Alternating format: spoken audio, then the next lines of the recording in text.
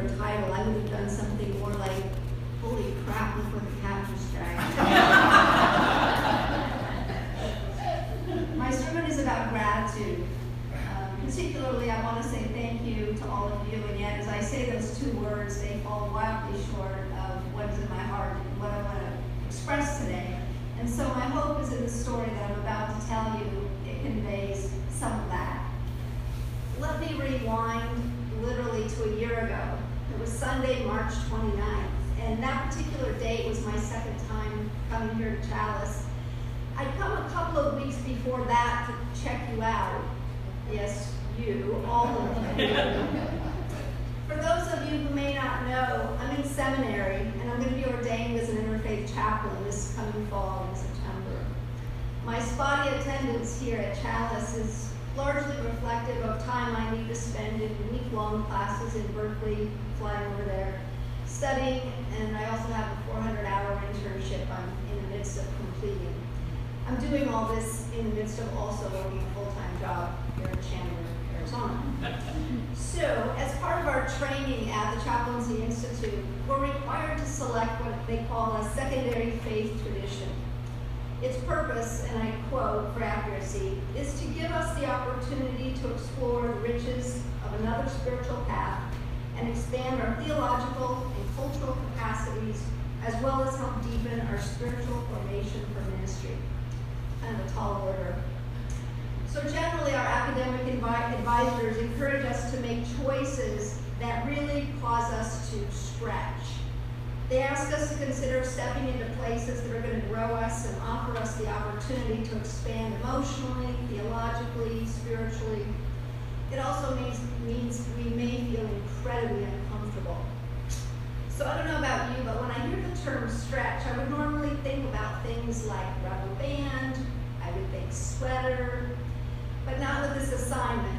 When it was given, it brought up images of torture, like think Jesus on the cross. I knew what lurked in my dark shadows, and so when the instruction to stretch was offered, I knew exactly what direction I needed to head. And this is where you and Chalice come into the story. On a whim, and being completely prepared for absolutely nothing to come up with my search terms, I Googled Gilbert, Arizona, liberal Christian churches. And lo and behold, up popped Chalice Christian Church. There was bonus points because it's really right around the corner from my house. So I poked around the website a bit and I found Abby's blog, and her writing had a sense of humor that had me sort of nod my head with self-recognition and simultaneously just burst out laughing. And it's that kind of nervous laughter that happens when we recognize the sometimes ugly and yet very true parts of being human. When I first met Abby in person, I knew my gig was up. She had heard a version of my story plenty of times, and yet she smiled and nodded and left me welcoming and open-ended invitation to come. She also recognized that my relationship with Christianity was one of a feral cat. I was spooked and needing no provocation to run the other direction. So on my first visit to Chalice, I approached ever so slowly. I drove past the church, checked out the parking lot, did a U-turn, pulled in. And you all seemed nice enough when I came into the patio. You welcomed me with your kind words, your warm handshakes, and still I waited and I watched. I listened for any phrase asking me to tell my story of being saved or coming to Jesus. If I was looking for a reason to turn and run, you people were not helping. Instead, you welcomed me, and you told me you were glad I'd come to be with you on that Sunday. And I need to tell you, your kindness means more than I can ever tell you. Then there was a second visit, and that was on Palm Sunday. I remember arriving, and I think it was Jim Barton, who asked if I wanted to ride down to the Baptist store on the corner. There was going to be a group processing down Gilbert Road towards the church, carrying palm fronds to commemorate Jesus' entry into Jerusalem. Now inside I'm thinking, oh dear God. But I'm the new kid, and I don't want to be a party pooper, so I say, sure. Never mind stranger danger, right? Next thing I know, I'm walking down Gilbert Road, waving a palm frond, calling out, Hosanna in the highest. For those of you who may have looked at me and wondered if I was a fraud, but you didn't call me out, thanks. I appreciate it. And at this point, you may be wondering where I'm going with this story. For the second time in my life, I will out myself. Christianity is not my primary faith tradition. My only identity is as a beloved child of a loving God.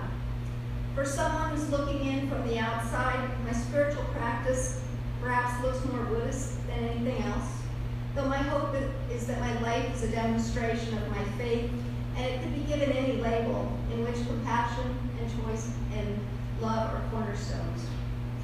It's how I came to choose being an interfaith minister. It's how I chose the program. I believe there are many, many paths that people walk to experience God's love. As for Christianity, I rejected it wholeheartedly, somewhere in the midst of coming out as a lesbian when I was 21, and then I topped it off with a 15-year career at Planned Parenthood. It was in the days of protesters chaining themselves together, clinic bombings, and physicians being shot to death. If you do the math, 15 years is about 3,600 working days of people picketing, yelling angry words, and committing unspeakable acts, all in the name of Jesus. As for the gay thing, imagine what it's like to hear over and over and over that AIDS and floods and the bombing of the World Trade Center are God's punishments for loving another who happens to be of the same gender. It stirs up emotion, and it creates huge wounding that makes a lasting impression. Or at least it did for me.